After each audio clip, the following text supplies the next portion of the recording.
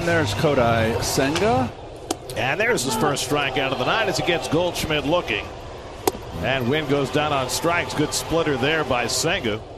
And he struck him out. Went back to the cutter to get him. And Senga has his third strikeout of the night. Second time he's got Goldschmidt. Boy, just not much of a cutter, Garrett. And a swing and a miss and another fork ball. So Senga keeping that in his back pocket for this third time around the order.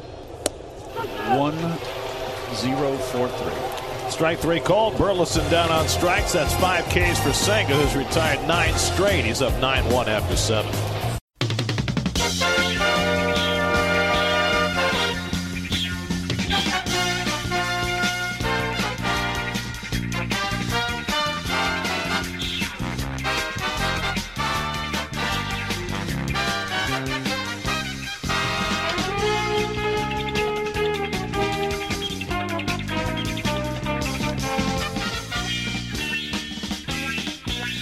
It's another edition of the Talking Mets podcast here on this Sunday, August the 20th, 2023. Of course, I'm your host, Mike Silva. You can check me out all the time at thetalkingmetspodcast.com.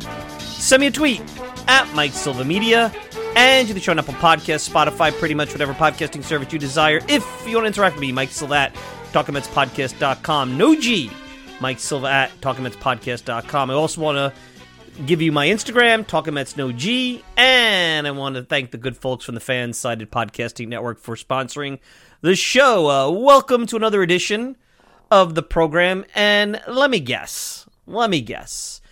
You woke up this morning a little giddy, right? You didn't want to hear about Mets math, or, I gave you that Mets math way back, telling you how hard it would have been for the Mets to make the playoffs, but Mets were 8 games under 500, 6 games out. You were seeing them pop up on wild card standings on the program. You're like, look at Miami not playing well. Cincinnati's not great. Arizona's not great. The Cubs, they can't keep up with the Cubs. And you had a little bit of hope. And then obviously you saw why the 2023 Mets are a disappointment, because their starting pitching is just not up to snuff. Cookie Carrasco at the top of that list, along with some others. And you got slammed back down to earth. But, as we go through the dog days of August and extended garbage time, because regardless of what we think and hope, and we want to put up standings about the 73 team and dream, look, that's fine, man. Look, I have gotten so many letters, great letters from individuals. And, I don't like to just give out people's names unless they tell me it's okay sometimes. But, thanking me for the show, thanking me for kind of keeping them engaged. And actually people, more than one, who have talked about the energy of the team and how much they actually now enjoy watching this club. Even Keith Hernandez was talking about it on the broadcast, I believe on Saturday night, how he saw the Mets defensively showing energy and playing a lot like the 2022 team. You still have the same manager. Who I believe still would hold the same expectations. But I look up at the standings, I look up at the wild card, I look at this, this is only the second year of the 3 wild card scenario. And, in the American League, you got a pretty high bar there. You got, a couple of teams at 14, 15 games over 500 playing 550 baseball. In the National League, the bar is a little lower. The Cubs only 5 games over, the Giants 6 games over, Phillies 10 or 11 over. Even teams that are playing at an 87 to 90 win clip, these are not high bars with a somewhat competent team to make the postseason. And I still say, after they had and I know, look, I'm not here to second guess Billy Epler anymore. I believe it was the right decision. If you look at Verlander, since he's gone to Houston, the line isn't great. Yeah, he's winning. Yeah, he's competing. Yes, he's still Justin Verlander. But you look at the walks, you look at the lower strikeout rate, and you have to say to yourself, for a guy making $43 million a year, Mets were expecting a dominant Cy Young ace, maybe not vintage Verlander, but not somebody who represents more like a number 3 starter. Let's face it, Kodai Senga's numbers, his peripherals are way better than Verlander's. Now, Scherzer started to percolate, and I expected that, but throughout the entire first half, all the way into the trade deadline, anytime Scherzer faced a good team, especially on the road, it seemed like he turned into Cookie Carrasco over there. And he was hanging slider after slider. So you really can't question that. But, you start to think to yourself, a team like the Mets, with these two aces, with these two guys at the top of the rotation, with an emerging Kodai Senga who has proven me wrong. I mean, could Senga be... I mean, that's the best version you could have expected out of Senga, right? And then with Quintana coming back into the mix and giving you quality start after quality start, and yeah, he was still short, probably a pitcher in the 5 spot, but I think that if they were in contention, you could have figured something out with Luke Casey and McGill and Peterson and openers or perhaps something. You know, Carrasco maybe, you know, is a different pitcher with some juice, with something on the line. You never know. When you start to look at that, especially the trading of the two pitchers, you know, maybe Pham and Canha and Robertson, who was a big piece. Maybe you could even said, hey, you know, you could have traded those guys, got value, maybe even made a trade to bring back, you know, comparable players to fill different spots in the bullpen and corner outfield. You know, not like Canha was having a great year, Pham was. You say to yourself, who knows what could have happened? Because immediately this team went into the tank in Kansas City and Baltimore right after the deadline. The energy was sucked out of the balloon. Everything was sucked out of the balloon. So you start to wonder, you know, could this have been different? The Mets had played 600 baseball in July. Now, that's looking backwards. Woulda, coulda, shoulda is not going to get it done. We all know if they had won 3 or 4, maybe even 5, not asking a lot. We're not asking them to have a winning record, games during that tough stretch in June, it would have been a different ball game at the deadline. I believe the Mets go for it. I don't think that they, you know, sit back and rip the farm system apart, but I think that they go for it. And I think that this is a different conversation, and we're having a way different conversation right now here on August 20th. But now you look at the haul they got, you know, and I'm not going to get too deep into prospect rankings. I really don't care what this site and that site and this analyst, you know, it doesn't really matter. The Mets have an improved farm system, and I think there's a lot of guys, arms that are going to start to be talked about that could be bullpen arms perhaps, depth starters, maybe backup outfielders, component offensive players. I think you're going to start to see more names pop up because as I start to study and look at different individuals who are sharing information about the system, there seems to be under the radar, not top 10, not top 15 prospects that look interesting and are at AA. And you're not too far away from seeing that if perhaps they can be additions to the 40-man as early as next year, maybe even if it's later in the year. So now that you have, and let's the Mets' decision was the probabilities of making the playoffs were not ones they liked. They were able to land top talent by using Steve Cohen's checkbook. Maybe they don't do all this if they don't get these prospects, and the only way they got these prospects is if Cohen ate salary on these guys. So they bought themselves prospects. They bought themselves Drew Gilbert. They bought themselves Ryan Clifford. They bought themselves Luis Angel Acuna. They bought those guys. And I think the pressure is on. And in a way, everybody could criticize Billy Epler for his inactivity at the deadline last year. Maybe you don't like how he constructed this roster. You certainly could, you know, it's not much of an argument. You could certainly say he doesn't really have any charisma when he sits there and he talks to the press. But his job, whether they bring in Stearns or another president of baseball operations or not, his job will be won or lost based on this deadline. Because Steve Cohen asked him his thoughts. He laid out the math. The math indicated that they didn't have a great shot at making the postseason, and that next year, those two aces were a year older. They didn't like some of the peripheral numbers they saw, especially on Verlander. And they figured, let's jump on this before, you know, we have an expensive hood ornament or a bad sunk cost contract very quickly. You don't want to have the Robbie Cano contract with a worthless asset when you're paying your 1 and 2 aces $43 million a year. So he really needs to be right on these guys. You know, now, does he need to have all 3 of these guys hit? I'm not saying that. But they really need Acuna to be this versatile, top-of-the-order spark plug. Maybe he's not his brother, but they need that. Drew Gilbert, who looks like he might be the best of all 3, he excites me. I mean, the guy looks like he's a pure hitter. He's got grit. Looks like he's a pretty good outfielder. He looks like a guy that, along with Acuna, could bring a lot of energy to this club offensively, and especially with Acuna's speed at an element that they quite simply do not have and have not had, even when Marte was in the lineup. That's one of the reasons why they brought Marte over, but because of his injuries, really, even when he's been on the field and been productive, speed has not been part of his game, and that was why they brought him over.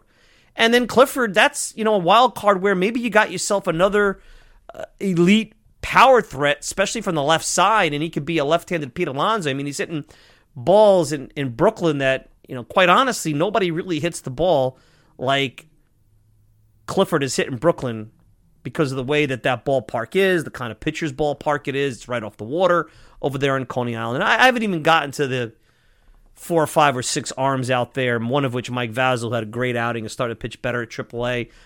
Somebody we might even see this year, hopefully see this year.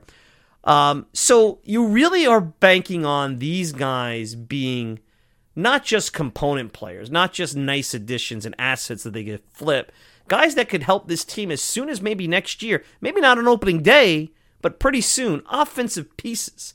Especially with a guy like potentially Gilbert or, even, Acuna, it looks like Brandon Nimmo might need to move to a corner. We don't know what the health of Marte is going to be.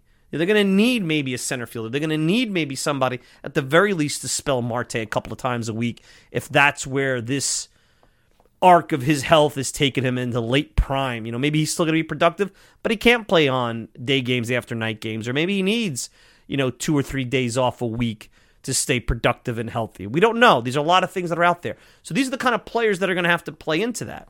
And we'll get into it after the break, despite the fact that Max Scherzer has reported numerous times, and the Mets have kind of already downgraded their expectations for 2024. Most people in the game don't believe that Steve Cohen won't be trying to go out and get himself an Ohtani or spend to fill obvious gaps with the right free agent.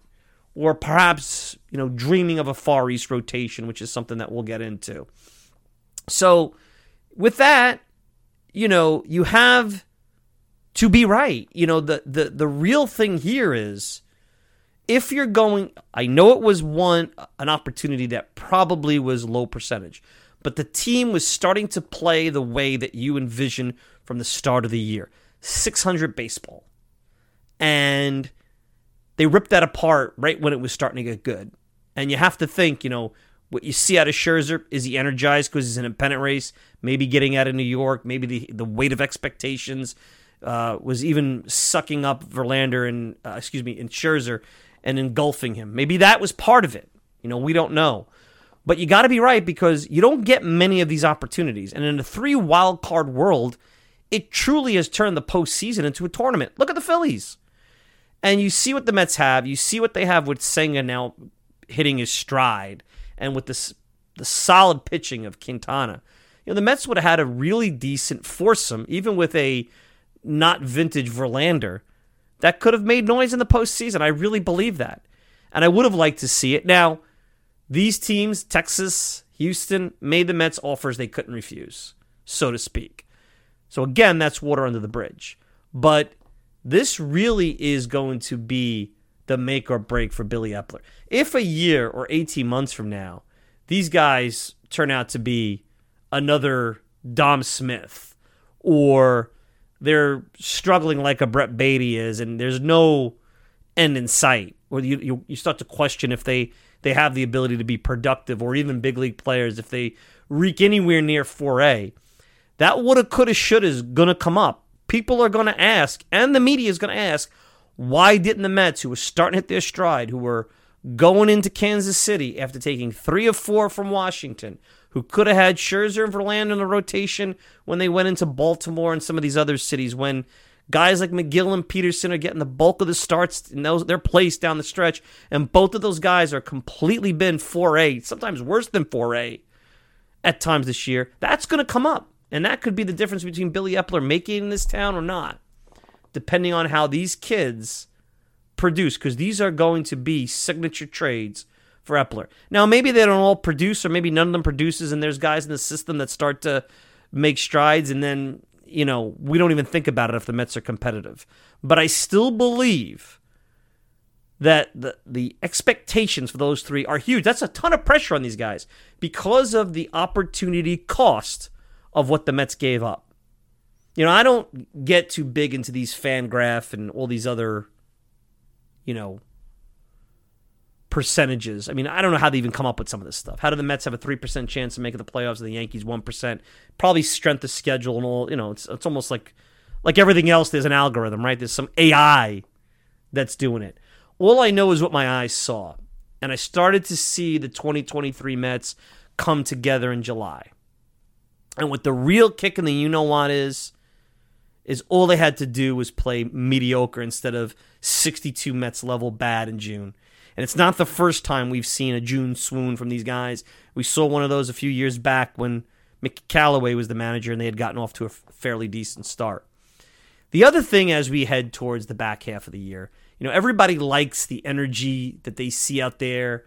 They like the fact that, you get to see a DJ Stewart show his fare, and Ortega, another four-eye guy, all these, Castro hitting home runs, Abraham Almonte. These are guys largely that are journeymen. At the best case scenario, maybe they are on tryout for a job off the bench, or maybe if they have options, they want to go to AAA and be that veteran who gets paid well to sit AAA in Syracuse and perhaps get the call when there's an injury. Maybe that is perhaps part of all this. But I know everybody likes the energy they see. I know that they like this team. A lot of people have told me they like this team better now than when they saw them the first 90 or so games of the season. Of course, McNeil has been McNeil, and Lindor's been elite, and Alonso's back to being Pete Alonso, and Brandon Nimmo, after a little bit of a rough patch for about a month and a half, you look up and his numbers are right where you would historically expect him at the top of the order. So that plays a lot into it. But it goes to show you how expectations around this team, the burden of expectations, the stress of being a favorite, of being this team that spent all this money with this owner, I think it got to everybody. I think it got to the players. I think it got to the fans. And in a lot of ways, the fans' dream all these years was to have an owner that had an open checkbook. And they weren't even asking for what they got with Steve Cohen. No, they were just asking for, hey, push that payroll a little bit towards the luxury tax. Push it towards the luxury tax. That's it. That's all I ask. Be in on big free agents. Don't just go and give B money to C free agents. And we as a fan base, the media, everybody in this town that covers the Mets, you got that and then some. And I think it stressed people out. I remember when the Correa deal went down, how some people went, well, this isn't fun. The Mets are stacking the deck in their favor. Never say that, because as you can see, you just don't know. You're never really stacked in baseball in your favor. Too many variables. This is not the NBA. You can't just get 3 superstars and figure out the rest of the roster, like what the Phoenix Suns are doing or what the Miami Heat did many years ago. You have too many opportunities for things to go bad. There's too many positions to fill. You can't put a star everywhere. You're still going to have games being decided by your 4th or 5th best reliever because you've burned through your top guys on a road trip. So there's always going to be pitfalls. There's always going to be soft spots of every roster. Nobody's stacked. Really, I really believe that. Maybe there's some exceptions in history, but nobody's stacked at this point. So it goes to show you how hard it is, as I've been saying, to play here. But I do believe, and I know everybody's been talking about tanking and how they all don't want the Mets to fall 10 slots back because they're over the luxury tax, and if they're in the top 6, they won't have that problem and they'll get a top pick. And it would be nice to get a top pick, but I looked at the quote-unquote tankathon here, and I look at teams like Washington and Pittsburgh and the Cardinals and the Rockies.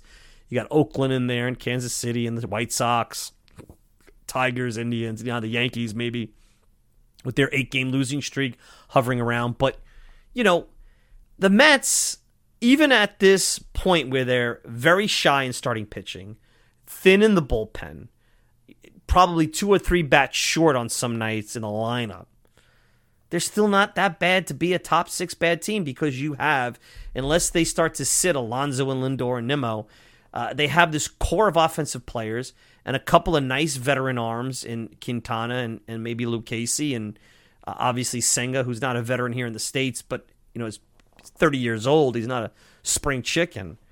Where it's going to be hard to tank. And then you add in the human element, which is if you expect for this organization to get better and grow, if you expect them to even come close, forget about contending in 2024 as early as 2025, and you want to incorporate some of these young players that you just acquired into the mix, don't you want them to be in on a team that has veteran leadership, a desire to win, a positive clubhouse? The record is not necessarily what I'm concerned about. You saw some ugly baseball against the Braves. The Braves are the best. They're probably the best team. They're not probably. They are the best team I've seen all year. They're better than the Dodgers. I know the Dodgers are catching up in record. They've been playing better late, but I think the Braves are better than the Dodgers. Everybody else I looked at, Milwaukee, Philadelphia, San Francisco, and even Baltimore, too. And I haven't seen Texas play too much, or Minnesota, who are in the playoffs. Tampa, I saw them earlier in the year when they came to Citi Field. And I said, all right, they're good teams, and even Houston to a certain degree, but there's nothing there that just blows me away. Atlanta was the one team that seems to be riding at the next level, at that elite level. And we'll see. Still really relying on the home run, and that tends to be a little bit harder to come by in a short series. So, you look at that, and you look at the Mets, and you say, you know what, they need to continue to push to win. Not to tank, to win. Because that's how you build culture. That's how other players see a team like this and say, I still want to play here. You still have to sell people on the vision. Look, Cohen did it to Scherzer. Cohen did it to Verlander. He was able to, over the last couple of seasons, when they want to go out and get a big fish, he's able to get into that Zoom call or that meeting and sell them on what's going on. And last offseason, he had 101 wins despite the disappointing end of the season in his backpack to point out that they're making strides. He won't have that this offseason. Best case scenario, maybe he has an 80 or an 81 win team, and that's going to be tough. That's going to require them playing at a level that I don't believe the current roster at 9 or 10 games over. I don't think the current roster can do that. I just don't. I don't think they have enough bullpen. I don't think they certainly don't have enough starting pitching. And it's going to require the core offensive players that I mentioned earlier to be playing and really not slumping at all for the rest of the season. And inevitably, all these guys do. Lindor's been as hot as a pistol now for about 6 weeks. Eventually, he's going to have a crater. It happens to the best of them. So I think it's important for everybody to get in there. Yes, you want to see guys like Vasil. Maybe you want to see a Mauricio at some point or something along those lines. And I have no problem with any of that as long as it doesn't impact any future eligibility or move their free agency up or whatever. But I think it's important for the rest of the year not to tank, not to root for them to lose, root for them to play as crisp and as well as they possibly can so that going into 2024, and after the break we'll get into that, if the reports are true that the Mets are still going to want to spend to put out a competitive team. And as I mentioned earlier, you look at the 3 wildcard system. Look, the Braves could win 105, 106, 108 games. It's not going to matter because if you're one of those 3 wildcard teams, you're in the same tournament that they're in. Yeah, they get a bye if they have the best record in the league, but you're in that same tournament. And if you have the right mix and you get hot at the right time, you don't know. Now, you don't want to build yourself just to be in the muck, but really, the margin between in the muck and out of the muck was, 1 game last year? 101 wins for the Mets, 102 wins for the Braves, or they both actually finished tied, and Atlanta won the season series. So we don't do coin flips anymore in baseball. We actually do things the right way. Think about that. So I think winning's important. I think seeing how some of these guys perform and seeing Alonso continue to, be the best version of himself, see Lindor in his smack in the middle of his prime, play an elite shortstop defensively and show you that he is a solid, maybe he's a streaky, but a very solid elite offensive player. Seeing Jeff McNeil going back to being the line drive hitter, the batting champion that you expected. Brandon Nimmo, whether he's playing a corner or center field, he seems to be a great defensive player in both spots or a very above average, very solid defender. And he's run creating as he normally does at his normal career rate. You want to see that. And then, to me, the biggest surprise this year, and I'll leave on this before we take a break and get to Rosenthal's piece. I cannot believe, when he signed, I've been very critical of Kodai Senga. But as of today, after and you heard the clips coming in, you heard, his, again, he didn't have his best stuff at really any point. Maybe the last 3 innings last night, he started to become the Kodai Senga with the ghost fork and everything. But now you're seeing Senga, even when he doesn't have the velocity or his best stuff, finding ways to get big league hitters out. And when you go to Baseball Fangraphs today and you look at wins above replacement, he's 19th among all starting pitchers. He's ahead of guys like Aaron Nola, Sandy Alcantara, Yu Darvish, Blake Snell, who is a free agent this offseason and probably will get paid, Luis Castillo of Seattle, Jose Barrios of the Blue Jays, somebody that we were looking at a couple of years ago maybe as an option in this rotation. Chris Bassett, who I wanted the Mets to bring back, he's been better than. Taijuan Walker, who signed. By the way, here's something that's going to blow your mind. Kodai Senga has a better WAR and about the same FIP as Shohei Ohtani. Yes, Shohei Ohtani. As a pitcher, everybody talks about Ohtani. He is an incredible specimen, what he's doing on both sides of the ball. Incredible. But as a pitcher, he's good, but I'm not sure he's number 1. He may be a number 2 or 3. As a hitter, he's a middle of the lineup, probably the best. I mean, he would replace Alonso as the most dynamic player on this lineup if he signed this offseason. But when you look at that, I mean, Kodai Senga's 19th, and he's ahead of a lot, and he's right behind guys like Corbin Burns and Nathan Eovaldi, Jordan Montgomery, guys like that. I mean, he's, the next step up is the top 10, guys like Cole and Wheeler and Strider and guys like that. So it is amazing what we are seeing here from Senga, who's in his prime, top 5 in, top 10 in strikeouts, strikeouts per 9 innings. You just can't ask for more than what we've seen out of Kodai Senga. To me, he's been the biggest surprise.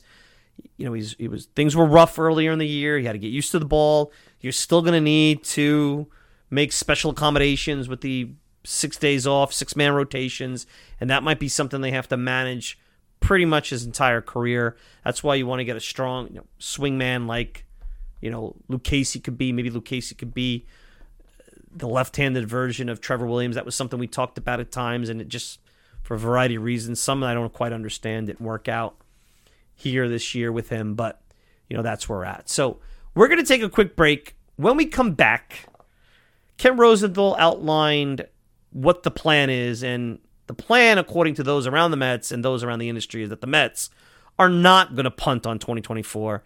They may not go out and sign Julio Urias or Aaron Nola or Blake Snell, but many find it hard to believe they won't go after Ohtani, and they won't be in on other players that perhaps they can round out on shorter deals for a little bit less money. They're going to be over the luxury tax, so that's a fait accompli, but they'll still want to compete and win and not tank. And, that's music to the ears of everybody, especially me, who thinks that right now, with what's going on in this town, with the Yankees on a losing streak, we talked about the baseball malaise. The Mets have a golden opportunity where the team across town is very confused about their identity and where they're going and experiencing things that Yankee fans have never experienced, things that were going on in this town in pinstripes when George Bush's father, Bush 1, was president, before Bill Clinton was president, before, Rudy Giuliani was mayor in this town, before anyone knew about the Core 5, before anybody knew about Derek Jeter. It's been a long time since things like that have gone on across town, so the Mets have a golden opportunity. All right, let's take a quick break. When we come back, we'll talk more about the Mets in 2024 right after this. He plays here, how much pride he has taken in that. How much he cares about it. Tellez goes down swinging. Nasty. That's a good split right there. Oh my goodness. Look at this thing drop right here. Down under. Not much Tellez can do right there.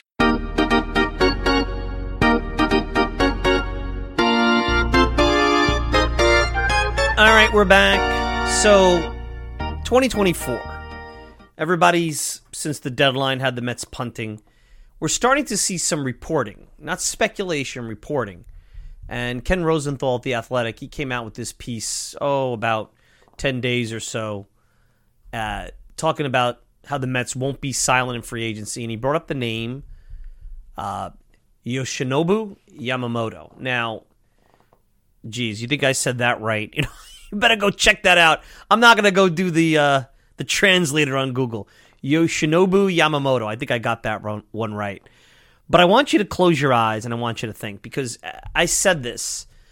The Mets, yes, the owner's going to spend money, but when you start to look at what's out there free agency-wise, especially with pitching, because when you look at the Mets, they have a really good core positional player.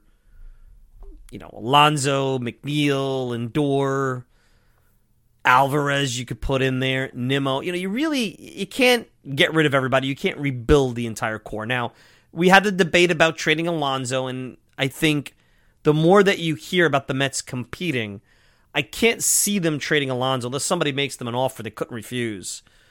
The earliest I could see them doing is if they're at it at the deadline next year. Maybe they do that, him heading into his free agency year, see what they get at that point. Do the same strategy they did this year, pay the rest of his salary for the year and get prospects. You're basically handing Alonso to a contender for free. Maybe they could do that. But I just can't see it if they want to contend. And Alonso, who, for a couple of reasons, maybe having certainly the hand injury when he got Bean played into his slump, but he was slumping even before that. Maybe it was something that, we don't know. It could be an injury. It could just be, the burden of expectations, whatever. Alonso, outside of batting average, is having relatively the same season as you would expect, about an 850 OPS. We all wanted him to get to the next level. We all wanted him to be Paul Goldschmidt, the MVP from 2022. But maybe that's not who he is. Maybe he's pointing more towards Konerko with more power, Paul Konerko with power. It's okay. There's nothing wrong with that. But I want you to close your eyes about 2024, and we're all going to talk about Ohtani. Ohtani is the white whale, and we're going to know pretty quickly into that offseason when Ohtani puts himself out there. And I don't think that's going to be a short free agency. That, I believe, is going to go into the winter meetings, and who knows? I think the winter meetings would be where Ohtani signs, but you never know.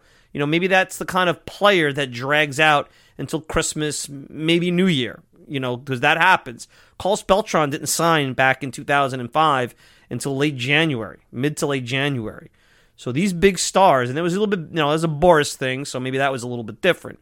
They take some time. Putting Ohtani aside and that dream aside, could you close your eyes and could you imagine that next season, 3/5, and not with Ohtani, let's say Ohtani goes to the Dodgers or Giants, or he doesn't want to he doesn't want to step foot on any kind of team that does not reside in California or Seattle. Pacific Northwest in California. He's Japanese. That's where he wants to be. He feels comfortable on that side of the country. Let's just go under that assertion. Could you imagine the Mets, who have scouts out in Japan, and Cohen, who, having his hedge fund over in Japan, probably understands the culture a little bit, probably would love to import Japanese stars here with the diverse community that we have in the New York area, the kind of marketing that it would make for the Mets over in Japan. I mean, think about how historic if they go out and they sign Yoshinobu Yamamoto, who is, somebody that, unlike Senga, who was a really good pitcher, this is a guy that was the Pacific League MVP. Apparently has a 6-pitch repertoire, mid-90s fastball, split a curveball, great command. Even his walk rate's below 2. I know the ball's different here in the States, so maybe that ticks up a little bit. Has some kind of unique training style, into nutrition. This is a guy that sounds like is one of those stars waiting to happen to come over here. I mean, so far this year through today, he's 11-5 with a 1.50 ERA. His career ERA in Japanese baseball is 1.78. I mean, that's pretty good. You can't get much better than that. Low walk rate, high strikeout rate. And then you have this interesting, crafty left-hander, throws in the low to mid-90s, a command pitcher, another guy that strikes out a lot of batters, not a lot of walks. And I'll probably say his name wrong, Shota Imanaga. Could you imagine the Mets going in and signing if these guys are available, which it sounds like they will be. Both are in Imanaga's in his late 20s. Yamamoto's at his early prime at 24 years old. Could you imagine with Senga, who has proven that he can be successful here in New York and understands the city and understands the team and could be a great ambassador? Could you imagine, along with Quintana, Senga, the other two Japanese imports, and maybe you bring in, some competition with Lucchesi and Peterson, and maybe a veteran gets in there, and McGill, who knows, Mike Vasil. Then you could use the fifth spot as kind of this rotating thing. Maybe Blade Tidwell is able to come in later in the season. That's a very interesting rotation and an exciting rotation and a marketable rotation. And I haven't brought up Ohtani. You could still get those two guys and maybe Ohtani. Then you have yourself this Japanese. I mean, you might as well call them, the Far East Mets. There's got to be a creative, and maybe you want to start thinking of it now. You want to coin it now. If it happens, what would a Mets rotation that is predominantly Japanese imports, what would he call that? What would be the nickname? I mean, we had 5 aces all those years ago with Harvey and Wheeler and Syndergaard and Matz and DeGrom. What would it be? Far East Mets? We got the Ghost Fork shirts going out there by Athletes Logo. What kind of shirt? With a rising sun over Citi Field or something like that? When you do that, and you don't have to worry about qualifying offers and you're losing your second round pick and all the other stuff that comes out, which could happen as you look at some other interesting names on the offensive side. One of the name that stands out for me, and I don't know what it would cost, he's had a rebound year, is Cody Bellinger, who's having a rebound year in Chicago. That's a name out there. Jorge Solar, I know he's not really a defensive player, but maybe a guy that could come in and DH a little bit, add some more power. I mean, we'll get deeper into crafting the 2024 Mets at a later date. But tonight, for the purposes of August and the dog days, and getting through the rest of this extended, as I call, garbage time season, regardless of how happy we are to have the energy and 4A guys battling for their baseball lives, that is fun. Hardcore baseball fans like that. It's garbage time. I mean, it sucks that we're in garbage time and talking about garbage time. We could sit back and dream about this Far East rotation. I'm not even talking about Ohtani, because Ohtani to me is where the offseason starts, and you got to figure out if you're in it or not and how deep you want to go. I mean, it's a $600 million price tag. You're buying 2 players. I think you're buying more of a hitter than a pitcher, and that's going to be my hot take as we get into the offseason. I don't know if you're buying a guy that's a top-of-the-rotation pitcher consistently with Ohtani. I think you're buying a dynamic DH. You're buying a DH. Now, he's a good pitcher. He's a top, he's a guy that could give you number 1, number 2 starts, but I think he settles in more like 2, maybe 3. I mean, the numbers say Senga's better than him. I have them there on Fangraphs. You can see him just like I can. And, you've seen plenty of 3 or 4 inning stinkeroos from Ohtani as well. But forget about that. Forget about Ohtani. Let's pretend he's not even an option. You have some interesting Japanese talent that potentially could be part of a revamped rotation. Finding pitching is hard. The Mets are trying to develop pitching. Do you want to overpay for Blake Snell, who was completely lost and couldn't get anybody out in a postseason game at Citi Field a year ago? Aaron Nola, who I've never felt was really a consistent top-of-the-rotation force. Julio Urias is going to cost you a ton, but do you really want to commit to a guy who's been pitching since he was like 20 years old and may have some miles and has started to show some decline this year? What Urias are you getting? You got to start to think. One of the things that the Mets did well with Scherzer and Verlander is they kept the contract short.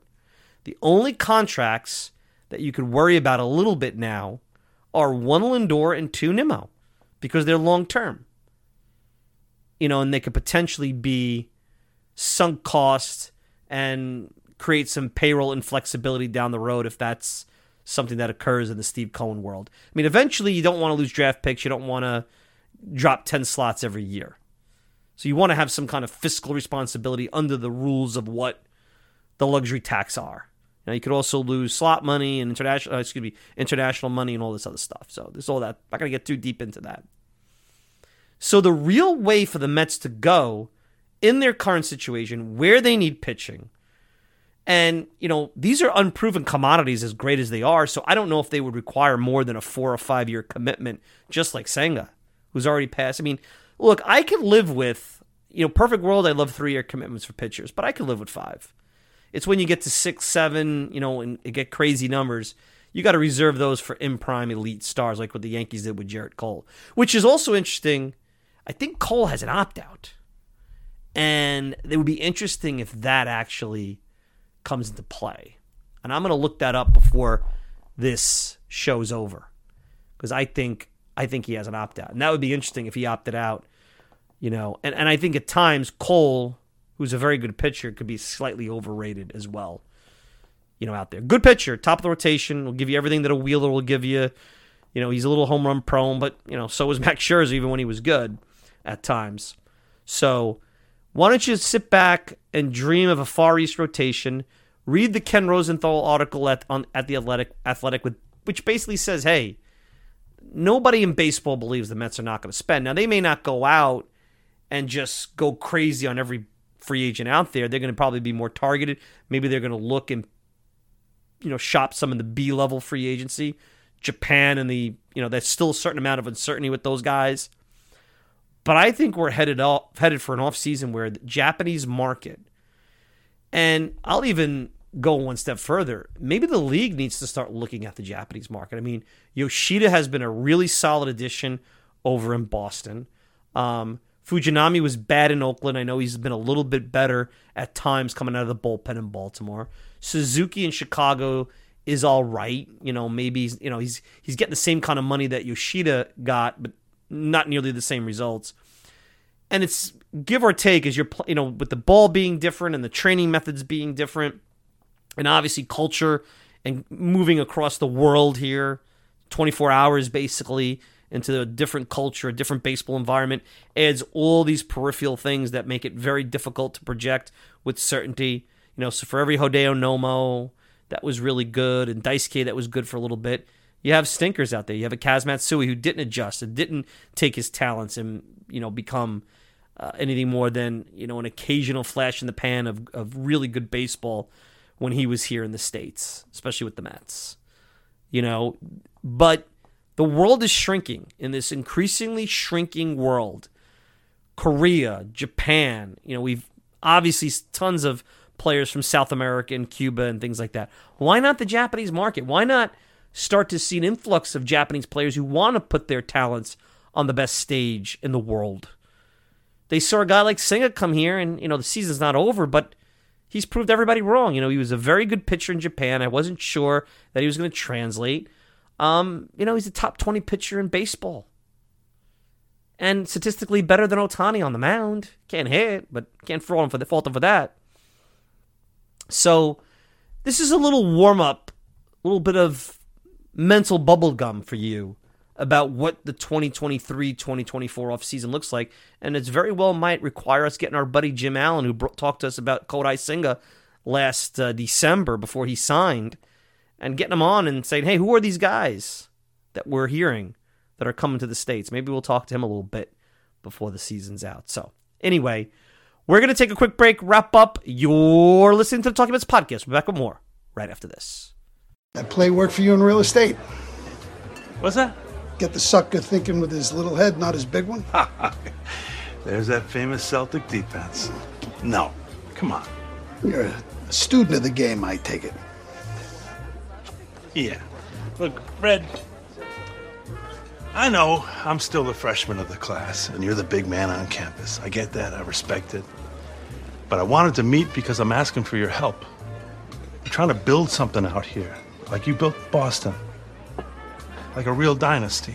And frankly, I think that would be good for the league. What? You think you're the guy to do that, do you? Well, I wouldn't count me out. You strike me as a happy man. You only get so many summers, right? Then here's my advice. Okay. Enjoy this thing. Milk it. For the nookie, for the attention. Leave the dynasties to me. Come on now, Red. You afraid of competition? No. I live for competition, but you're no competitor.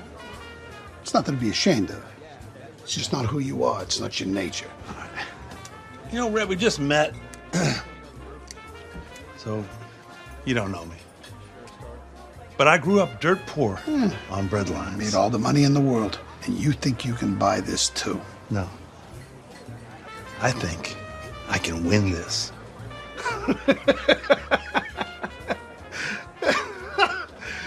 Championships aren't won. They're taken. By men like me, who cut your heart out and still sleep like a baby for one more banner in the rafters. Because I don't want to win. I need to.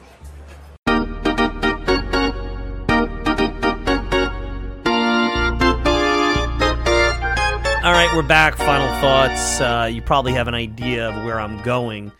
You heard the clip with John C. Reilly talking to the commish who plays Red Auerbach in Winning Time. And before I get to that, I don't want everybody to send me hate mail and freak out. I never said that Shohei Ohtani is a bad starting pitcher, but I wanted you to know that when he's on the market, the way I look at him is obviously as a two-way player.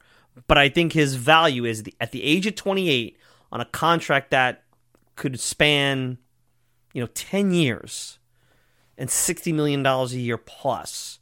The likelihood of him pitching for the large chunk of that contract, it's not great. And I think long term you have to ask yourself, yes, I know he's DH, but he plays every day. And the DH spot takes away some wear and tear by not playing the field. But every day he's playing at this high level and adjusting to the league and pitching and his body as time goes on. You have to think that there's going to be more injuries with pitching wise. I know he had Tommy John surgery already. You look at his numbers this year; they're good, but outside of his hot start in April, he's been spotty. For as many 6 innings, 1 run type of games he's had 4 or 5 innings, 4 or 5 runs. Look at his game log. And that's not taken away from the season he's had. He's the best player in the sport. He plays both. I mean, Babe Ruth is the only other comparison to what he's doing. I mean, maybe he's not top of the rotation like Babe Ruth was comparably in his era. But, he's still a solid number 2 at the worst case scenario. Or floor number 3. That gives you number 1, and I think that's probably harsh.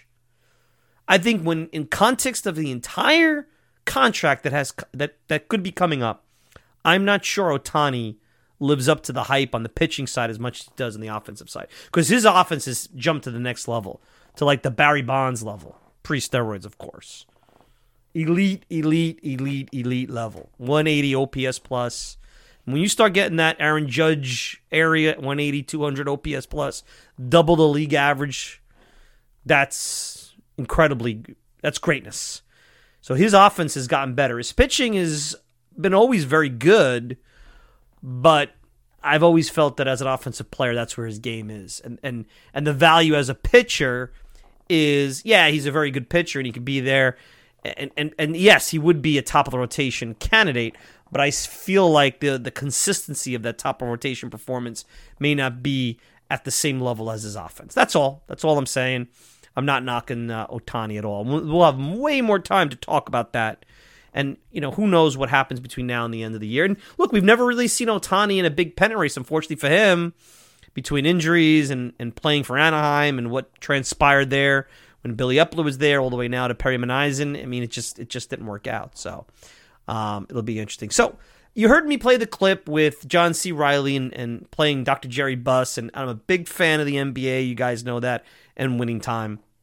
But as I've been watching Winning Time, rewatched the first season, enjoying a couple of episodes of the second season, and I think it's great. And it's not historically accurate. It's taken a lot of Perlman's book about the Showtime Lakers and trying to add artistic license for entertainment purposes. And obviously you're trying to put a product out that's not just for the hardcore sports fan or the hardcore NBA fan. You want to pull in people that could appreciate the sport but want to be entertained and want to learn about what that era is all about and be entertained. So let's put that aside. But one of the things, if you read the book by Perlman and you go back in history to the Lakers where they're at, And what you're seeing with the Mets with Cohen. Now, I'm not suggesting Cohen is this guy that's going around town wearing jeans, hanging out at Hugh Hefner's Playboy Mansion. There's no similarities between the people. I mean, Cohen is a family man. He's got, his father-in-law who's 92 throwing out the first pitch. His wife is meeting fans and giving them upgrades. I mean, they seem like and I've heard they're really good people to work for. He's, as much as they say he's Bobby Axelrod, and I'm sure he's that guy in the boardroom, he's a shark. You don't get to where you get in Steve Cohen's world without being that. The thing that I take in terms of the analogy is that Dr. Buss, if you see that in that show, really loves the team. Now, he spends money, he leverages himself, and not only does he love the team, he wants the team to win, but he wants the league to succeed and become different.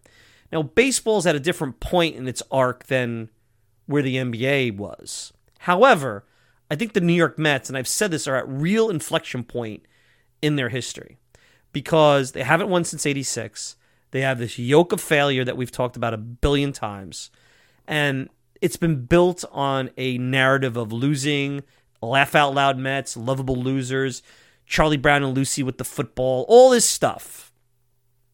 And I really think Cohen is here to bring his version of what Showtime could be to Citi Field, whether it be building up the area around with a casino and a soccer stadium and turning it into a destination for those in Queens and all over, people who are interested in different things, especially with how ethnically diverse Queens is. I mean, soccer stadium is brilliant. Marketing, if you drive down Queens Boulevard, you could see Spanish marketing, on different Mets-related sponsorships. Makes tons of sense in that area. Bringing in stars, locking up the young stars, having an exciting team, maybe with guys like Gilbert and Acuna, and bringing Pete back long-term. And who knows, this whole Far East concept, pulling in a whole new fan base and marketing the team 24 hours away and in a whole nother country. I mean, think about it. The Mets could become Japan's team.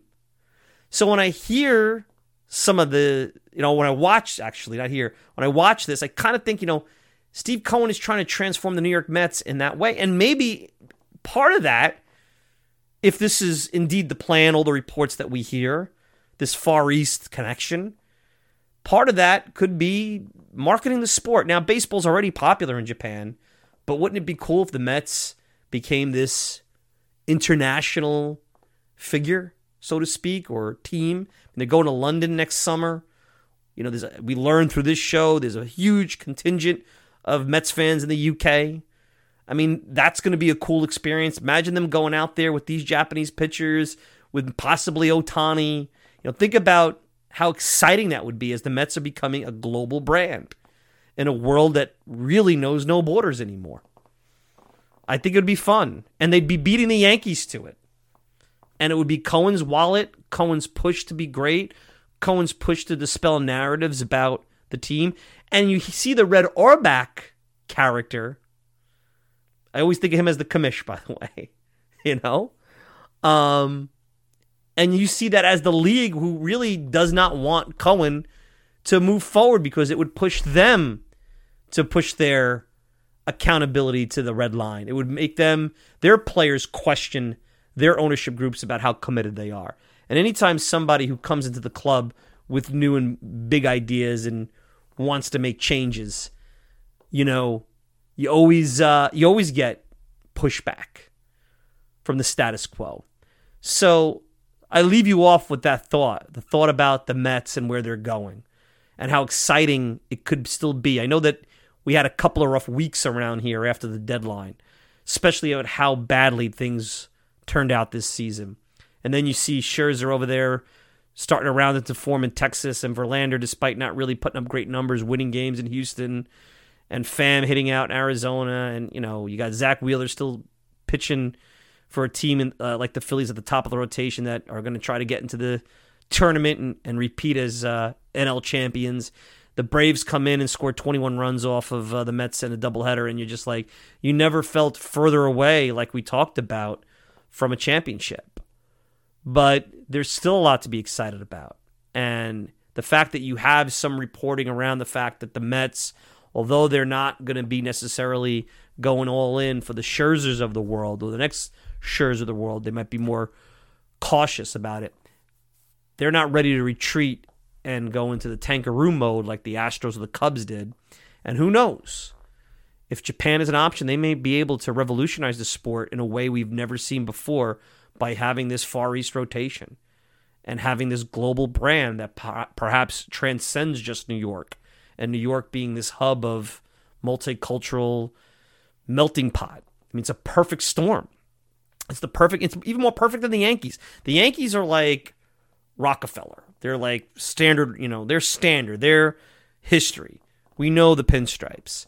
The pinstripes are cracking. The Mets could be more inclusive. The Mets could be more fun. The Mets could be the next version of New York baseball. It's there for them.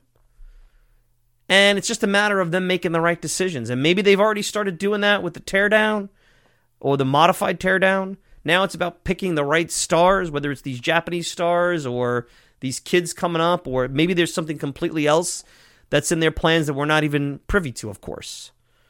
So when I watch Winning Time, and when you possibly, and if you haven't, you really should, even if you're not an NBA fan, because it's a lot of fun. Maybe there's some similarities between the Lakers of the early 80s, very loose, and the current New York Mets. Of course, it'd be nice if Cohen had won a championship his first year, like Dr. Buss won in 1980 with the Lakers. But when Steve Cohen took over, there was no Magic Johnson and no Kareem here. Two elite Hall of Fame players at critical positions. And an NBA team is way different, and winning in the NBA is way different than winning in Major League Baseball. But anyway, wanted to end on that note, something to think about. Gave you some things to think about today. That's what we're doing here at this show. We're trying to have some fun. We're trying to get through Dog Days of August. We're trying to get through extended garbage time. Giving you things to think about as we start to set up the off season. Taking a retreat back, taking a pause, still trying to enjoy baseball, trying to enjoy some winning. It's important to win, like I said, not to tank, to win, because you want to keep a positive environment and show us a lot about some players on this team that they could win some ball games. Still think they're ticketed for 90 losses because of their pitching, but who knows? Maybe they have a little bit of fight left in them. Maybe some of these guys fighting for their baseball lives, put up some numbers, albeit maybe for a short span of time. And, maybe they don't finish 500, but maybe they make things a little bit more interesting than we could even think. So anyway, I want to thank everybody for joining me on this latest edition of the Talking Mets podcast. You can check me out all the time at the TalkingMetsPodcast.com. Send me a tweet at Mike Silva Media. And you can get the show on Apple Podcasts, Spotify, pretty much whatever podcasting service you desire. If you want to interact with me, Mike Silva at TalkingMetsPodcast.com. No G. Mike Silva at TalkingMetsPodcast.com. You can get me on Instagram, Talking Mets No G. And of course, I want to thank the good folks at the Fan-Sided Podcasting Network for sponsoring the show. I'm your host, Mike Silva. Enjoy the rest of your Sunday. We'll be back with another Talking Mets podcast next week. Till then, take care, everybody. Meet the Mets. Meet the Mets. Meet the Mets.